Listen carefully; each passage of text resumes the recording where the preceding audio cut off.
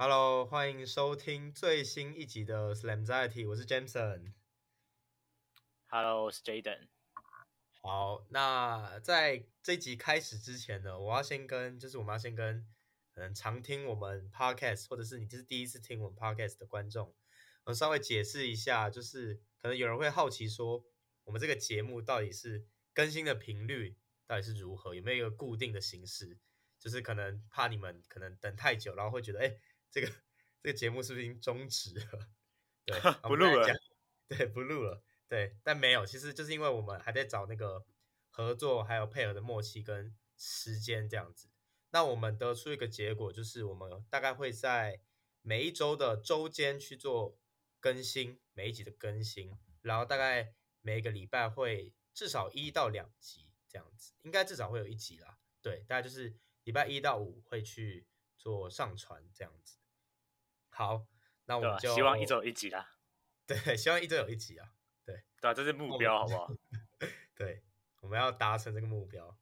那我们就废话不多说，我们直接进入我们本周的主题。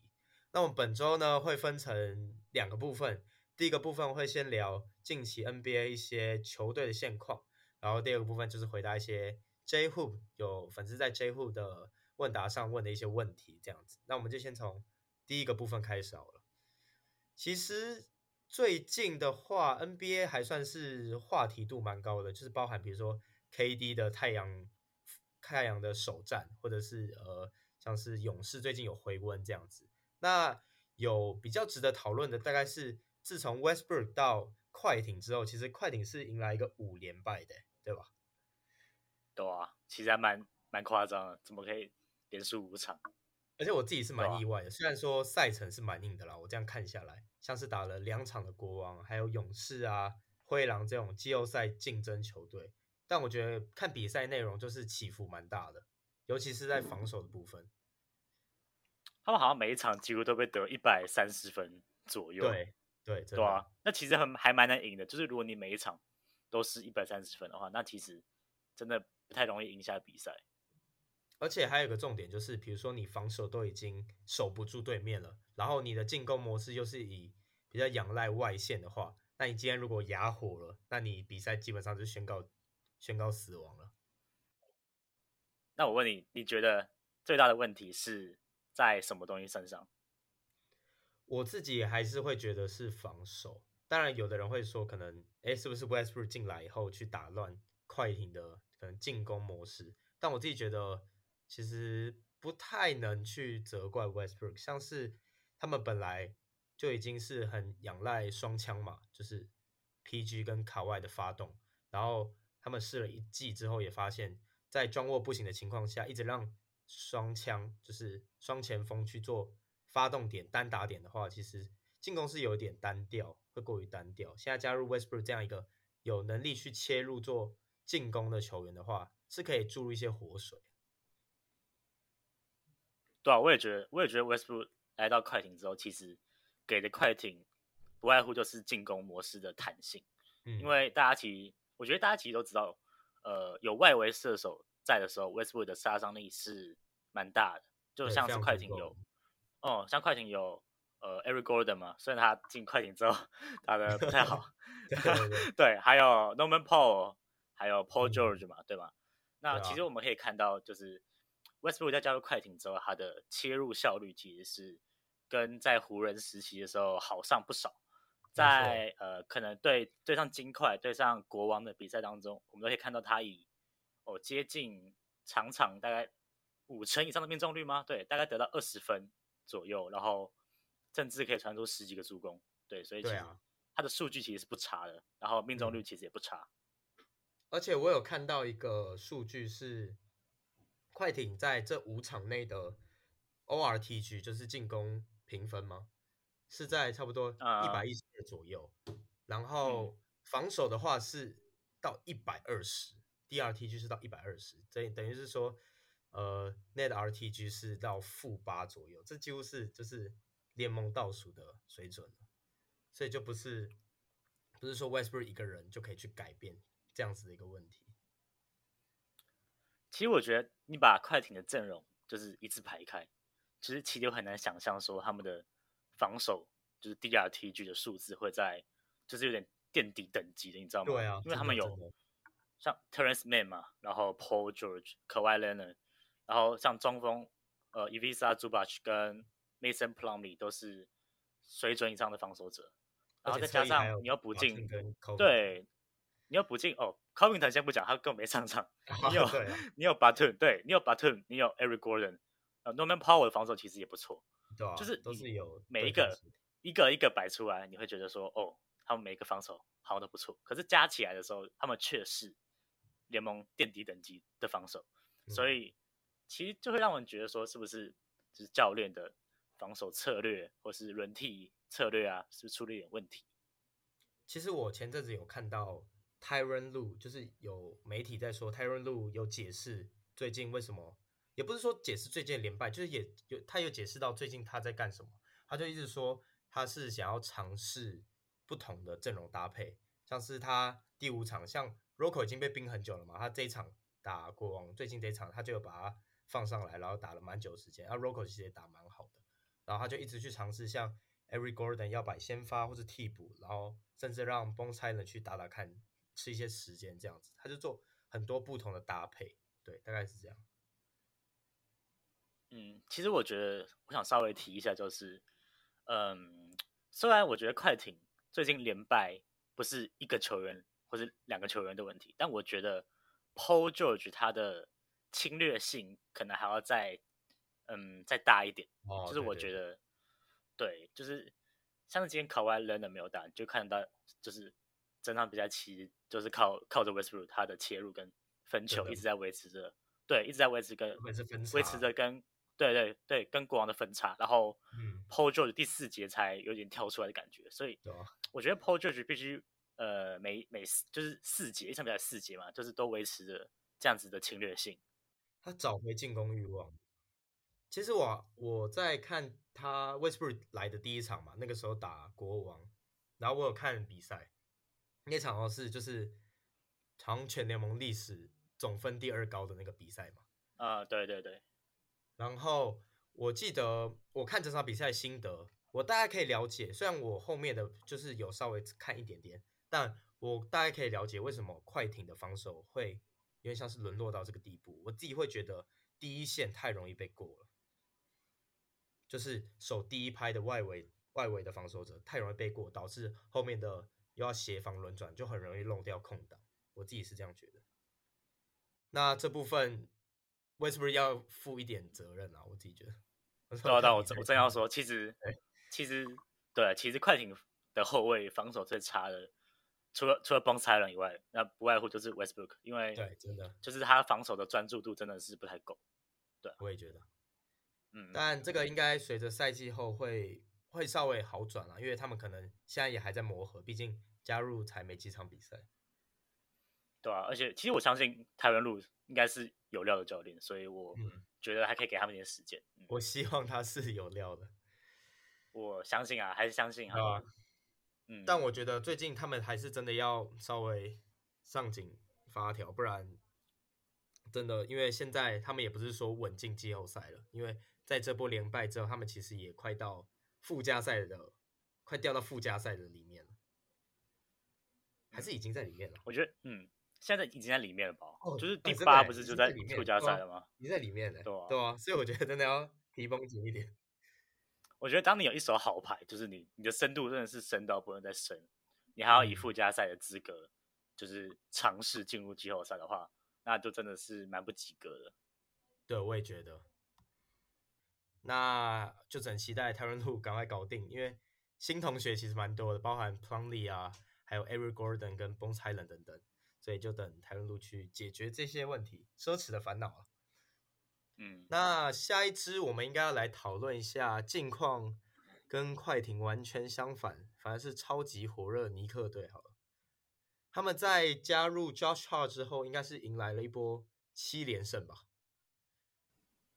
对啊，目前是7连胜，就是今天 Randle 准绝杀嘛，其实那球还蛮扯，你不知道你有看到？对啊，我有看到那球。对啊，而且其实他们是打出不同的气象的，就是我真的觉得他们现在士气好很多。士气对啊，正好，真的是不太一样。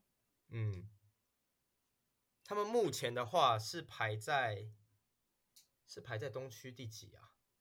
他们在这波应该是第连胜之后，其实5，是拉到东应该是第区第5，5吧？对，而且对，应该离是第5。第4的骑士只有1场胜差了。嗯，那你怎么看这波连胜当中的尼克的一个进攻跟防守？都分别来谈一下好了。我觉得尼克这支球队，他们就是摆上来，其实就是你看他们阵容会觉得，哦，这是一支不错的球队。但是他们就是最致命的点还是 RJ Barrett 跟 Randle 的稳定性，因为没错，对，因为 Jalen Brunson 他在明星周大概明星周前1周吧，就已经很稳定的每一场都缴出那种就25分，然后就对，是真的对完全对，然后命中率很高，对的那种表现。那其实就是 Barrett 跟 Randle 他的稳定性不够嘛。那其实你也不太能就是就是完全信赖，就是完全交给 Emmanuel Quickly 上来补进火力嘛。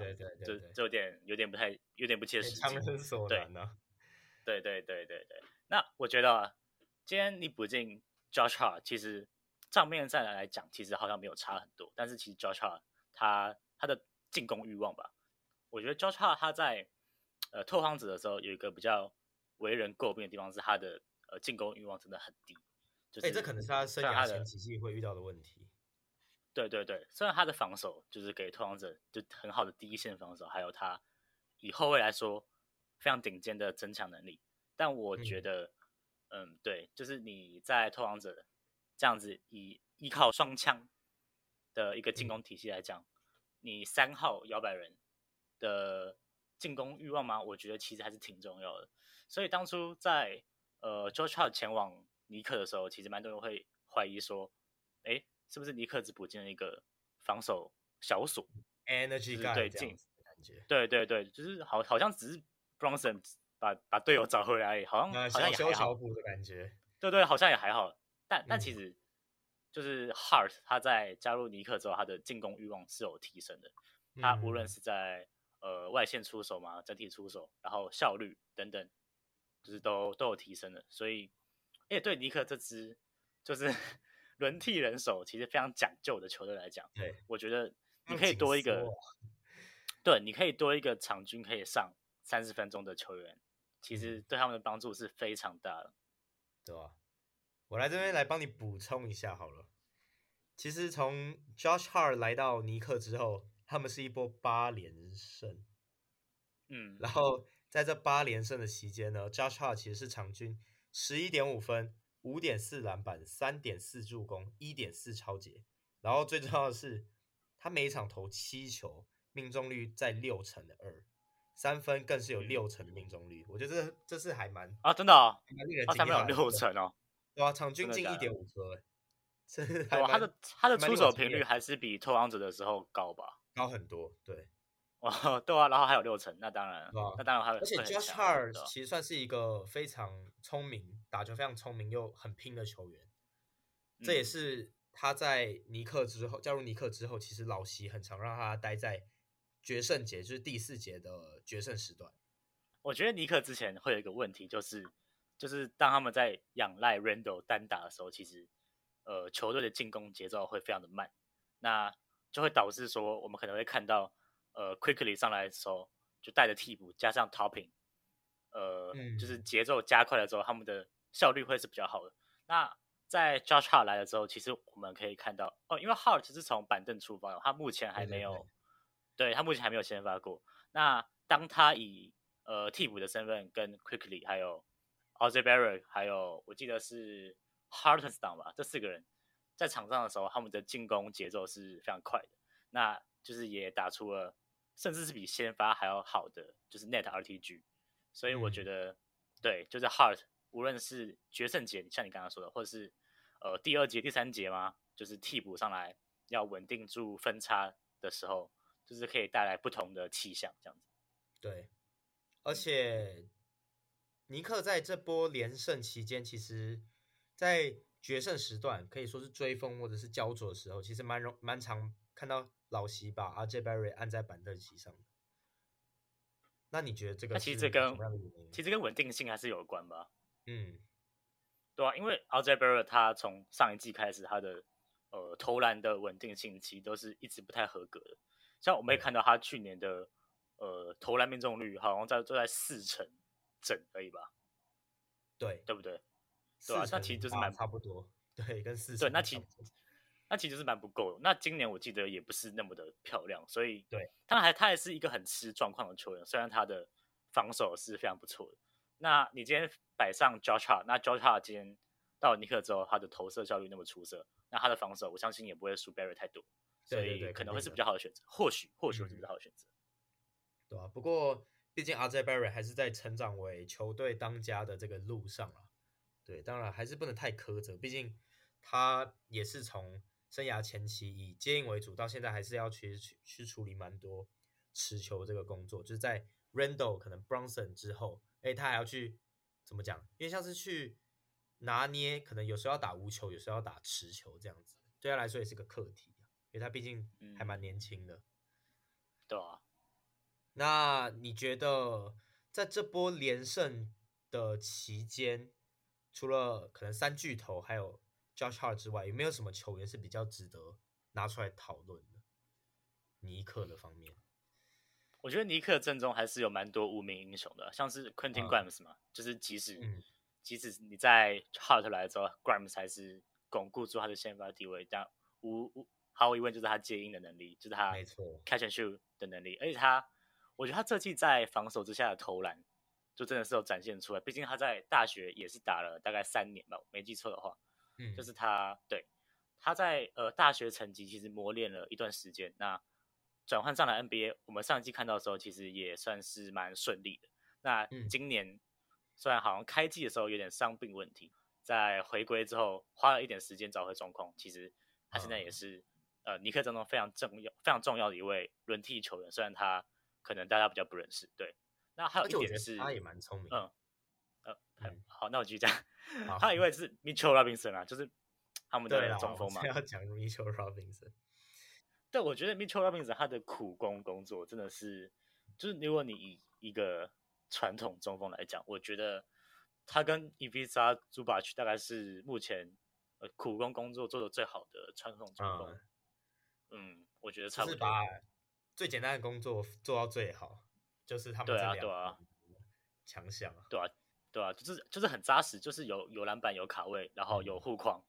我刚正要讲的是，我觉得 Quentin Grimes 还蛮聪明的，就是他在尼克嘛，对不对？他其实有把他的防守磨练到一定的程度，这样子才会让喜欢摆上防守强的老齐的这个总教练让他怎么讲，比较容易上场，算是蛮聪明的，就是把防守练到好。这个进攻这个慢慢磨练，这样子至少有稳定的上场时间。他其实现在也算是站稳尼克的轮替，对啊，每场有接近30分钟的上场时间，我觉得还蛮欣慰的。那 OP Topping 在这季其实机会怎么讲，算多吗？好像也没有很多，可是要说少也不是特别少。那你觉得 OP Topping 为什么会在尼克这么挣扎呢？甚至是为了上场时间去做挣扎。我觉得 OB Topping 他在当初选前就是一个完成度非常高的球员。那对啊，我觉得他的短板可能还是在防守端嘛，跟他进攻的稳定性，他投篮的稳定性啊。我觉得 OB Topping 是一个当他有空档他才能投3分的一个球员，就是他其实还是没有那种在防守之下投篮的能力，防守压力下投篮的那个能力。对，那这对迫切需要空间的尼克来说，其实有时候用不太到，就是当他们真的很需要外线的时候会用不太到。那对，然后可是今年对啊，你今天我觉得 Topping 虽然他的身材比较好，但是如果你真的今年需要防守的话，你可能把 Barrett 摆到4号都会比较好。所以就是对，就要看 Topping 今天的进攻状况好不好，才能决定他能不能在场上。我觉得这几年都是这样子。对，其实我真的觉得蛮可惜的，因为他当初大学是几乎快打好打满了，然后又体能又很出众，想说进 NBA 可不可以开发其他技能，结果就因为其他技能没有，所以就被老齐直接放在冷冻库里啊，就一放就放了到现在，真的还蛮可惜的。对但他其实有时候还是可以扮演骑兵的角色，毕竟他像你刚刚说，他的体能是非常好的，所以对，所以当他跟 Quickly 上场的时候，其实球队的进攻节奏是可以推很快的，所以可以拉快，有时候可以对，有时候可以发出奇效，所以我觉得也不差当然他获得的机会没有很多，但就是他还是有用武之地的。那讲到体能，你怎么看另外一个内线 Jericho Sims 的这一季的表现？还是其实他没什么值得谈的？应该有点 Jericho Sims 因为我去年其实有看他一些比赛，他基本上就是上来就是什么时候做不了就是抢篮板，基本上。对啊，我觉得 Jericho Sims 就是在 Robinson 受伤的时候才有机会上场，毕竟你一个轮替不会摆3个中锋嘛，除非你是前年的巫师队，那确实，对啊，对啊，那基本上不会嘛。那 Sims 的工作其实就是他的体能就是好到不行，就是我觉得大部分应该都看过他就是跳跃然后跳超过篮筐的那个影片嘛，就是他的垂直爆发力，对，他的垂直爆发力真的很好，但他我觉得你要说他的终结能力好也没有，他就是跳很高，然后对啊。那你看好，那讲完这些好了，还有再看近期这个火烫的表现，你看好尼克可以不用打附加赛的进入季后赛吗？我觉得可以，我觉得我还蛮有把握的。我觉得他们就算没有维持第5名，他们第6名应该也不是问题了。我自己也是这样觉得。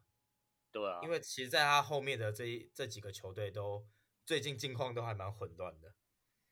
对啊，你可以看到其实尼克的防守体系非常完整，而且在他们真的是很完整，而且他们近期的进攻又那么火烫，对啊，所以你现在其实很难觉得说尼克必须要打附加赛才可以进季后赛，没错，对啊，我现在甚至觉得他们跟骑士差不多强。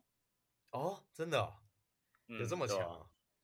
有，我觉得有。是我觉得尼克有个好处是他们阵容的阵型分配、人员分配的还蛮平均的，就不会说，而且我觉得他们工作给的很清楚。对，就不会说过多后场或者是太多内线，就他们每个位置都有适合的人选，然后替补跟先发又都搭配的很好。这样好像是2个尼克迷在讨论自己喜欢的球队一样。其实对啊，我们算半个吧。对啊，因为半个这样算半个吧，对啊，这样算半个吧，差不多。可以在这边，可以在这边透露自己喜欢的球员，稍微讲一下嘛。好，好，那我们就期待一下加入 Josh Hart 的尼克在下半季可不可以，甚至挑战看看骑士，我觉得搞不好是有可能，对吧？我觉得有机会。好，那这2支，一支连败跟一支连胜的球队，我们也差不多都讨论了蛮多现况的分析。那我们现在来回答一下粉丝们的问题好了。好，我们应该准备蛮多个问题的，对，都是蛮有深度的问题。对，这些问题都是比较值得深度讨论的，所以想说摆在跟就是这季看的也比较精的Jensen 一起讨论。好，对啊，那我们不然这其实没有很好讨论。对，这其实我看过的题目其实蛮难的。好，那你来一个一个讲好了。好，那我们刚刚讲到 Josh Hart 了，那我觉得这边可以先来讨论波特兰拓荒者的现况。前东家。对，那拓荒者在交易掉 Josh Hart 之后，他们的3、4号现在是 Matisse Thybulle 跟 Cam Reddish 嘛？那你觉得这个阵容怎么样？我自己会觉得没有想象中那么差，尤其是 Reddish 在加入拓荒者之后，其实还蛮多场好表现的。他最近这场好像也还砍了20几分，我觉得算是怎么讲，又重燃了大家对他的期待嘛。砍下25分、3篮板、2火锅，我觉得还算是不错，有打出一点。其实蛮全面的。对，而且我自己个人觉得 Cam Reddish 还蛮像拓荒者现在缺的这样的角色，就是一个足够身材的摇摆人。那你怎么那看？我觉得他们要交易到 Josh Hart，就是因为就是他们休赛季的策略嘛，就是可能没有机会跟他延长合约，毕竟 Hart 是球员选项嘛，对，所以才把他换成Reddish。那这样我觉得可以回到一点，就是为什么他们选秀要选 Sharp， 而不是选那届有谁 Jalen Williams， 对不对？你说比较完成度比较高的球员，对不对？对啊，那为什么他们不选说可以马上进入轮替的球员，而是交易掉就是自己的先发3号？为什么？你知道为什么吗？我是听说了，我不知道这是不是真的。听说 Shaden Sharp 是 Lillard 亲自指名的。这个听说好像所以就是想要延长时间线，对不对？有可能吧，对吧？不然那个当下怎么想都是选即战力会稍微适合一点，可能 Mathering 那个地方选到吗？好像选不到，选不到啦，选不到啦。好，那就很可惜啊，不然我觉得 Mathering 是比较好的选项。对啊，其实我觉得现在怎么想，你选 Jalen Williams 就是一个非常好的对，就是选择，一个全能的一个摇摆人。对，你刚刚都说就是 Reddish， 他是一个身材很好，然后很适合拓荒者的摇摆人。那 Jalen Williams 他的手也是够长的，加强版对，而且完成度跟下球能力又那么好，对吧？对吧？那现在来看就觉得有点可惜。对，现在来看我就会觉得说，你交易到 Josh Hart， 然后你阵容留着一个就是 Sharp， 可能不知道2年级还不会撞墙的一个新人，对吧？所以，拓荒者的现况嘛，这样我们回答到拓荒者现况这个问题嘛？你看好他们这季的怎么讲，可以走多远吗？我不看好可以走多远，但我觉得你要进前10还是有机会，毕竟现在爵士掉下来的状态嘛，对吧？那对吧？那雷霆也是在连败，那我觉得拓荒者要进去算是有机会啊。就是也不是说一定可以进去，但是以 Lillard 这季回春的表现来看，就是有机会进去，当然也要 Nurkic 跟 Simons 继续保持健康才有机会。我这边想要再谈一下，给一下 Matisse Thybulle 一个 credit， 因为其实我自己个人也是蛮喜欢他的。他来到拓荒者之后，其实进攻欲望是拉高蛮多的。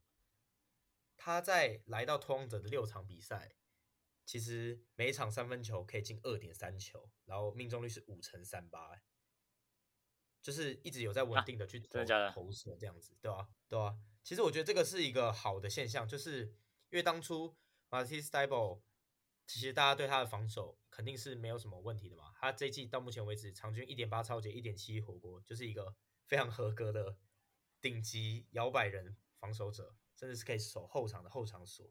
但他会比较大的问题是在他的进攻真的是完全没有欲望，会导致可能落入4打5。当初就是在想说，这样子的情况会不会有点去扯到拓荒者的后腿，就是可能进攻会就少了一个人可以去做搭配这样。可是他很明显的来到拓荒者之后，其实是勇于出手的。我自己觉得他可能自己压力也没有那么大了吧，因为其实在76人的话，压力会蛮大，其实会有差对吧？对，真的会有差。他在这6场场均也可以得9.3分，其实还让我蛮意外的。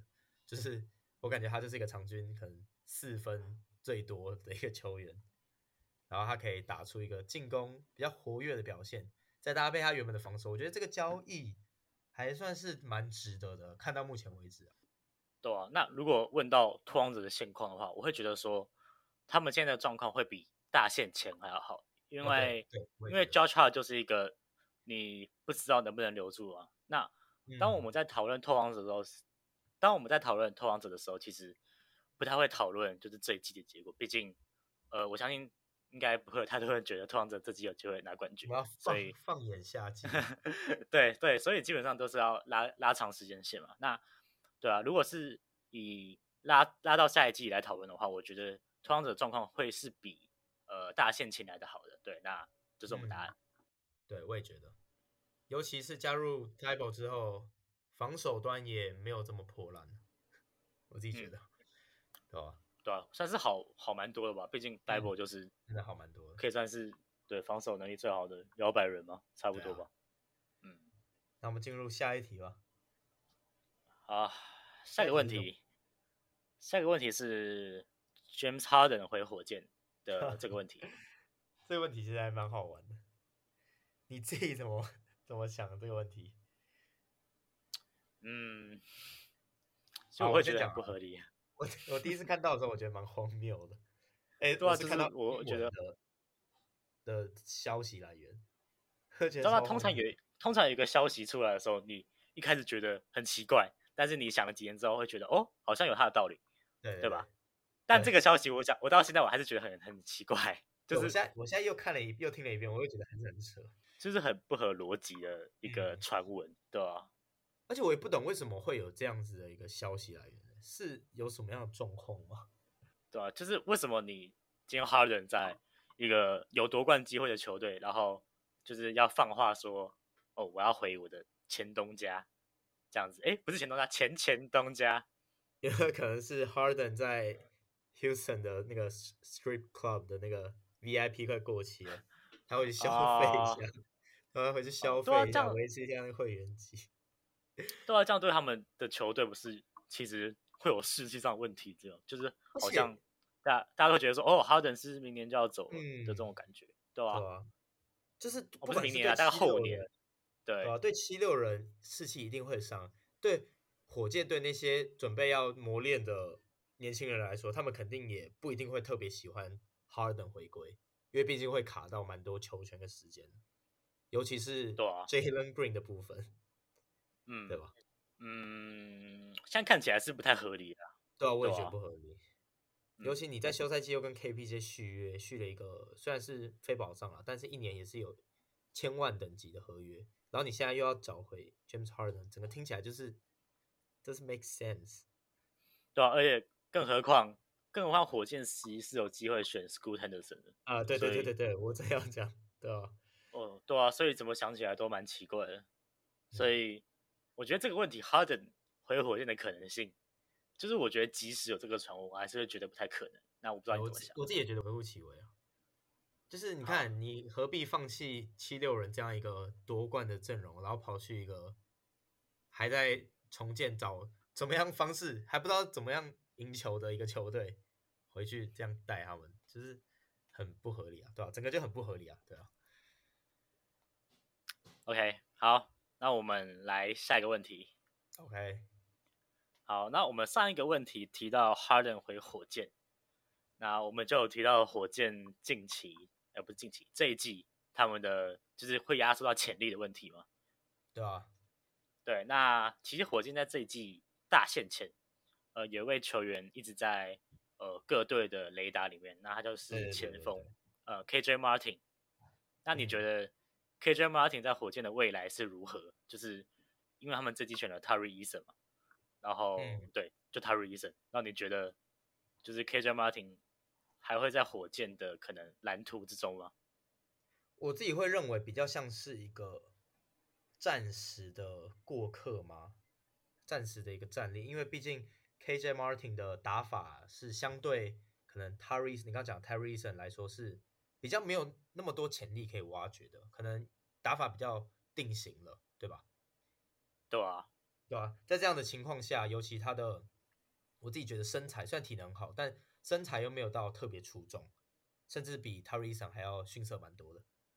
我会觉得可能似乎我自己是不会把它放在火箭队的未来的这个时代的蓝图里面，我会认为比较像是一个薪资包或者是交易的筹码，所以这就是为什么他这一季很常出现在那个交易包裹里面。我这边其实蛮好奇一点是，为什么火箭在大限的时候没有把 KJ Martin 送出去？因为对 Martin 本身算是有放话，而且大概2、3次说，哦，我想要他想走了，对不离开，对？对我想要离开休斯顿。那我其实也蛮多球队想要 Martin 这个体能好，然后有外线有防守的有不要前锋，像是太阳嘛，太阳一直说想要 Martin，然后老鹰也是说就是想要补进这种移动能力更好的前锋。那其实我还蛮好奇说，火箭到底是收到了怎么样的报价？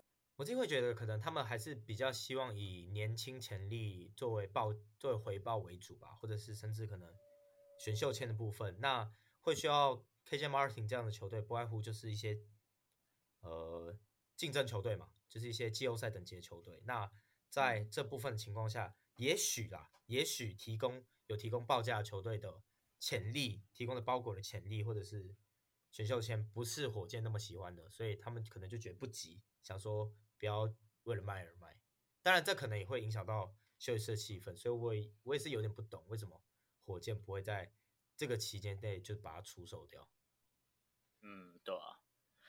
好，那这个问题 KJ Martin 在火箭的未来，那我觉得我的答案是，Martin 在NBA 其实还是会有蛮长一段路要走的，但我觉得他在火箭没有未来，对，大概是这样，你同意吗？我自己也是这样觉得，同意。对，好，那下一个问题，那我们刚才讲到 KJ Martin 其实是有申请过交易的嘛，那我们来讨论一下 Trae Young 申请交易的可能性。Trae Young 的话，我自己会不会觉得现在有点太早了？如果去申请交易的话，会吗？其实我觉得这个问题没有所谓的正确答案，就是我们觉得有没有可能？那你觉得有可能？我的想法我觉得不太可能我觉得Trae Young一生只能待在老鹰，就是他就只适合亚特兰大，他去其他队就会烂掉，是不是？不是，我会觉得很奇怪，就为亚特兰大而生的男人。对，看他在球队的这个营造出来的形象，我会觉得哇，这个人就是亚特兰大，就是10年以后 villain 的感觉，你知道吗？对，招牌球星，对啊。所以我会觉得，当然以现实层面来看，有可能，毕竟老鹰今年真的是问题蛮多的，就是无论是 Collins 一直送不出去啊，然后老板嘛，好像是 GM 辞职了，然后总教练又被炒，然后他们其实现在的胜率还是在50%徘徊了吧？就是你开季的时候，在他们补进 DeJounte Murray 的时候，其实会觉得说哇，这样Trae Young旁边有一个就是很不错的第二持球点了。对，那是不是战绩有机会起飞？对，但现实就是还是在50%徘徊，所以老鹰这季的发展情况其实真的不是那么好，所以就是让一些媒体啊，或是可能有听到什么风声之类，觉得说Trae Young有可能会申请交易，但我会觉得，以我现在来讲，可能就像你一开始讲的，就是有点太早了，所以可是这个问题还是要给个答案，对不对？我自己觉得重组比较有可能啦，我觉得应该对，那会再留一阵子。对，那我的答案应该是否，我不知道你应该怎么想。我觉得他们顶多就是如果真的再很不如意的话，就是可能明年也像今年这样的话，我觉得应该还是会以重组为优先，因为毕竟亚特兰大也不是特别大的市场。如果你要说直接重建的话，要总管直接重建也是怎么讲，也狠不下手啊。毕竟Trae Young也是自家培养起来的，对吧？好，那我们下一个问题。好，下一个问题，我觉得这问题也蛮符合时事，就是塞尔提克到底有没有过誉？塞尔提克，其实塞尔提克毕竟他们今天被大逆转，对吧？他们今天被篮网以28分之差逆转，大逆转对吧？对啊。但我觉得塞尔提克在这季是很多人的这个怎么讲夺冠大热门嘛，很多球迷们的夺冠大热门。那你觉得这一季唯一可以撼动到他们的是谁？好，那其实开季的时候我有一个想法，那我觉得到现在都还是这样子，就是东区的冠军就是那2支绿色的球队在打。所以其他就是爽边凉快嘛。就可能来稍微竞争一下，但我觉得就是这2支绿色的球队，他们就是阵容的完整度嘛，就是还是远高于就是像骑士、七六人对这种在后面追赶的球队。那你觉得七六人也没有机会啊？我觉得七六人还没有一个就是证明过自己可能可以长时间一直稳定的赢球，然后终结比赛，然后赢过强队的这种表现。对，所以我觉得，对，我目前还是觉得公鹿跟塞尔提克他们无论是在攻守的均衡性啊，还是球星价值，其实都是冠军的最大热门。尤其塞尔提克的这套阵容跟去年的冠军赛那个阵容相比的话，几乎是完全没有变。当然有变啦，但是更强，就是加了 Malcolm Brogdon， 还有前锋加了一个 Muscala 嘛，然后丢的都是一些不在轮替内的角色球员，对吧？对，我觉得这会让塞尔提克的阵容更加可怕，然后他们可以用的人手就更多。好，那我觉得塞尔提克虽然他们在下半季，而不是下半季，就是可能在季初之后，他们的表现没有像季初那么出色。虽然就像现在他们在东区的排名已经被公路追过了嘛，对，超过去了。那我觉得塞尔提克他们还是一支攻守都在联盟前5的球队，所以我不觉得他们过誉了。我觉得他们确实是，对，我觉得他们确实是在联盟金字塔顶端上的球队，所以我不会觉得他过誉了。他们去年其实也证明过自己是很有实力，可以在一个系列赛去打赢强队的。我觉得这很重要，对啊，就是有这样子的稳定性跟持续性，我觉得算是。而且这个部分就是要给 Al Horford 一个赞啊！我觉得他对塞尔提克这支球队的作用太大了，不管是稳定军心还是打法的问题。他外线真的很准，他的那个空档把握度，就是你一放他空档就完蛋那种。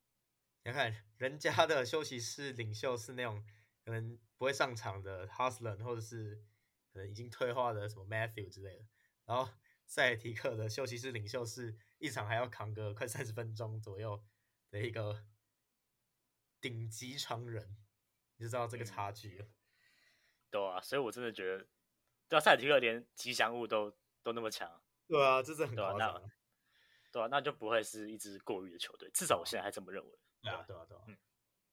好，那下一个问题，其实在一开始就有讲过，就是快艇嘛。那我们其实还没有在 Westbrook 跟快艇的事性上，做一个讨论。那对，这边有个问题是，看不看好 Westbrook 在快艇的发挥，就是以他个人的表现来讲。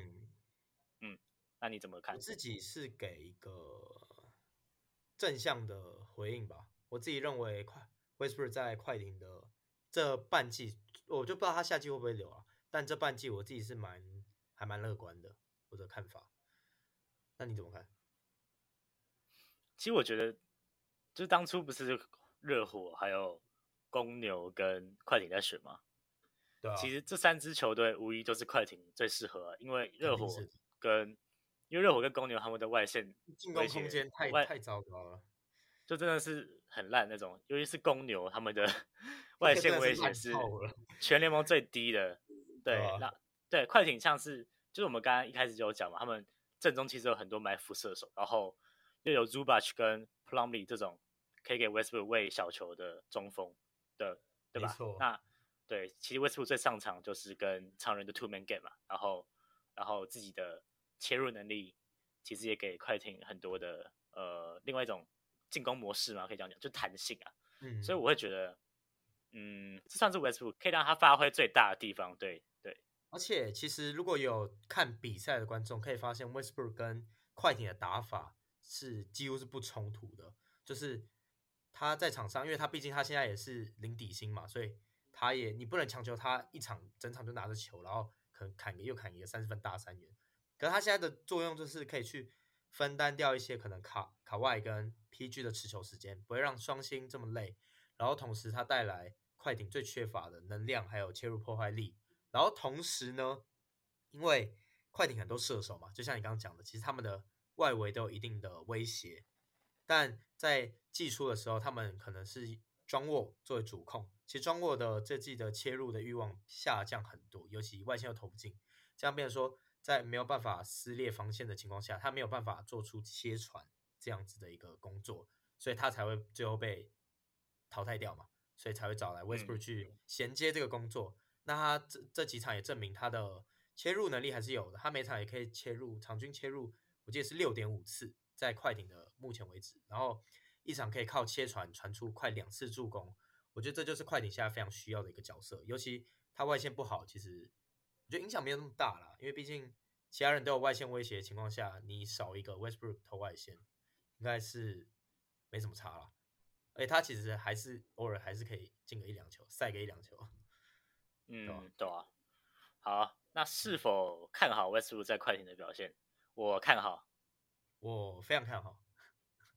对，好，那这个问题就是不看他们战绩嘛。如果是单论， Westbrook 的数据的话，那其实我们也看到他们最近的数据是很不错的，对吧？所以真的，对吧？所以我们都很看好。那下一个问题，评论一下 Darius Garland 这季的表现。那这个要交给你了，你的主场啊，你来稍微讲一下 Darius Garland ，Garland 最近到目前为止，你觉得怎么样？其实我觉得 Darius Garland 这季他的外线准心真的是很好，就是他的稳定性跟上季比起来，但是我觉得跟上季不能比，毕竟上季就是你给 Garland 一个大锁型后卫，然后2个双塔，然后这3个人都有点不太能投3分，然后在一个定点 Marken 那个 Marken 就没有现在那么强，然后就变成说有时候是 Garland 在1打就一个人，然后要串联整支球队，就是给你一票保镖啦，但你还是要自己来。对，因为 Marken 在欧锦赛之前他的下球能力没有那么好，我不知道为什么他今年在欧锦赛，我不知道为什么他在经过欧锦赛之后他的下球能力突然变那么好，但是他去年回家喜极而泣，苦练。对，但他去年的时候其实就是充其量就是一个定点的高炮台。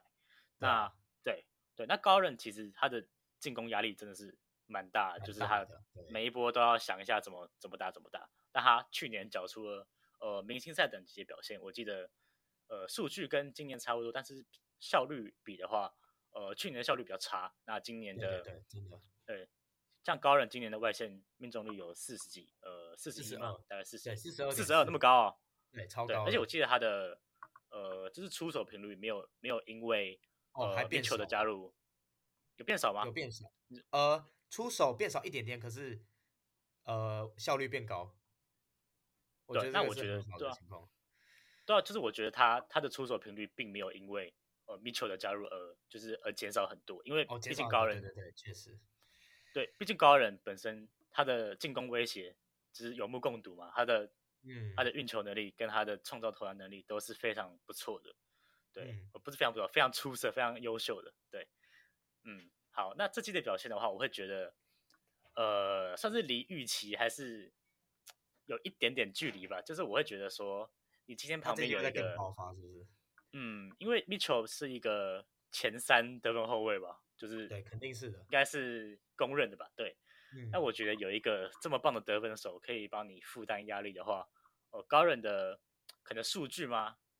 我觉得我不知道是因为他可能会有一些回合想要交给 Mitchell 去打，所以自己的数据没有到很漂亮，但我会觉得说会有一点点那么的不如预期，对。但我本身觉得这季有没有打比上季好？有，但是有没有到预期？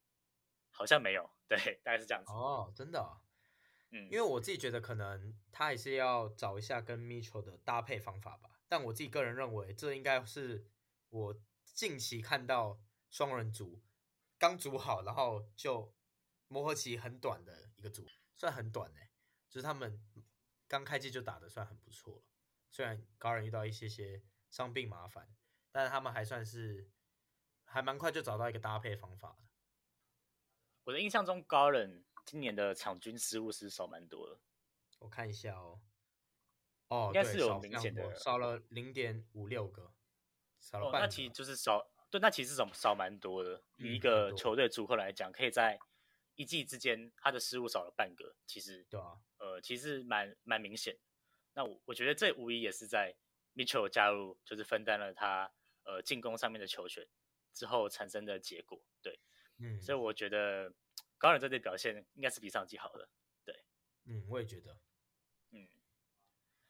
好，那时间也差不多了，我们来讲一下今天一个比较讨论性的，对，比较讨论性的新闻，对，还蛮好笑的。因为 Dillon Brooks 本来就是一个很有话题性的球员真的。那我现在问一下你对 Dillon Brooks 的看法是什么？他就是一个很闹的疯狗啊，我自己觉得我对他一直以来印象就是这个。其实我觉得不论场外的他的言论啊什么之类的，我觉得 Dillon Brooks 是一个非常不错的球员，就是他很拼他很拼就是他在场上我会觉得他其实蛮强的，除了他蛮常伤害球队的进攻选择以外，他在防守端就是一头猛兽，就是他的身材真的很好，201公分嘛，然后可以打2号，就是现在可以打2号的超过200公分的球员其实已经不多，但是我觉得他带给我的感觉很像，对，就是可以扛下2号的这个能力。你知道他打球就是在场上的感觉，就给我很像可能早期 Westbrook 的感觉，就是你会觉得我靠，他又要脑冲了，但他就是在场上就是最拼的那一个，就是好像什么都不会，但只会拼。对，就很拼，就是什么都不怕这样。那他等一下做的这件事也还真的是蛮需要胆量的，我自己觉得。我这边有个数据，就是 Dillon Brooks 他这季的，我觉得这个数据好像应该不会太意外，但是 Dillon Brooks 这季的对位难度是99%，就是他对到的球员都是对面最强的。对，那我觉得应该是不用太意外了，毕竟他就是灰熊最好的第一线防守者。真的。对，好，但是我们现在要讲的问题跟他的防守一点关系都没有，就是他，就是他说 Draymond Green 嘛，对吧？他说他说 Draymond Green 一离开勇士就是不会被谈论的球员，大概就是这样，就是他就是一个角色，他就是一个体系之下的角色球员。那关于这个言论，很讨厌 Draymond。对，但我觉得这不是讨论。这不是重点，重点是他后面讲那句话。对，那个才是重点。对，那在这句言论出来之后，其实网络上有蛮多评论，毕竟 Dillon Brooks 这一季就是制造话题的一个话题人物，话题制造者，话题制造机，对，话题制造机。对，所以底下其实评论算是蛮多的，就是有些人会觉得说他讲的没错啊 ，Draymond Green 就是因为勇士才会有名。那有一堆人，另一派就是觉得说，Dillon Brooks 自己也不强，在那边嘴炮什么。那我不知道你怎么想的。你知道我有看到一个很好笑的留言，我记得是就是这个新闻底下嘛，然后有人他不是说 Draymond Green 离开勇士什么都不是吗？那底下有人就说你在灰熊就什么都不是了，人家 Draymond Green 至少都拿了4冠了。就是因为这些记者在呛 Dillon Brooks， 就是根本没什么生涯成就，这还蛮好笑的。但我觉得 Draymond Green 是不至于像 Dillon Brooks 讲的这么惨啦，我自己觉得，毕竟他都在联盟这么长期的去贡献，然后拿了这么多的荣誉啊，包含总冠军，甚至是一届第一 point， 我觉得是没有他讲这么不堪啦，到其他队就 nothing 这样。那你觉得？我觉得 Draymond Green 他，就是你摊开他所有的能力，你会觉得他是一个非常符合现代的球员。但我会觉得，像他这种球员其实还是蛮吃球队体系的。像毕竟勇士就是这种拥有大量外线威胁的球队嘛。而且我必须说 ，Draymond Green 确实是体系球员。对啊，你勇士 Curry 跟汤普森不讲，你还有2-3季有 Kevin Durant， 对吧？那其实 Draymond Green 能不能投外线，其实就变成一件比较没有那么重要的事情。当 Draymond Green 今天在其他球队的时候，其实我觉得就不会那么好用了。但是有沦落到 nothing 嘛？那我觉得当然也是没有，毕竟他的传球能力、他的防守能力还是在的。但我觉得他的打法多少还是会受到限制，因为可能他外线投不进嘛，可能在某些球队来说，教练就会不是那么喜欢用，然后当然更不用讲持球时间了，他又是一个很喜欢打 hand off， 然后一些可能持球自己去做策应的一个 play 嘛。那当然勇士队就是给他最舒服的环境，给他很多的球权，然后去发挥，然后外线投不进没关系，队友会帮你投进，对不对？对啊，其实就是这样子。对啊，其实真的就是这样子。那我觉得还算是没有像 Dillon Brooks 想这么夸张啊。我觉得现在 NBA 记者只要想要什么话题，就去访问 Dillon Brooks 就好，因为 Dillon Brooks 一定会讲出就是符合他们期望的答案。他真的什么都敢讲，我真的觉得还蛮酷的。他这个人。对啊。好，那我们今天问题就回答到这边了。那时间其实也差不多了。对，我们其实也回蛮多问题的，都还蛮好玩的。那好，那这个礼拜对啊，那这个礼拜我们讨论了近况很好的，虽然不是最好的尼克，跟近况可以说是最差的快艇。对，然后还有回答了一些观众的提问。那我们就期待下一周就是会有什么新的大话题，有什么样的东西可以聊。对，甚至是花边新闻可以聊。妈，打到电脑，继续讲。我们期待一下 Dylan Brooks 又被问了什么怪问题，期待一下他的回答，带给我们东西讨论。好，那我们这一集应该就到这边吧。对啊。好，那老话一句，喜欢我们的话，帮我们按个5星，然后留下好评，好推荐给你的朋友，多支持一下我们。好，那我是 Jameson， 我是 Jaden， 好，那我们下集再见，拜拜，拜拜。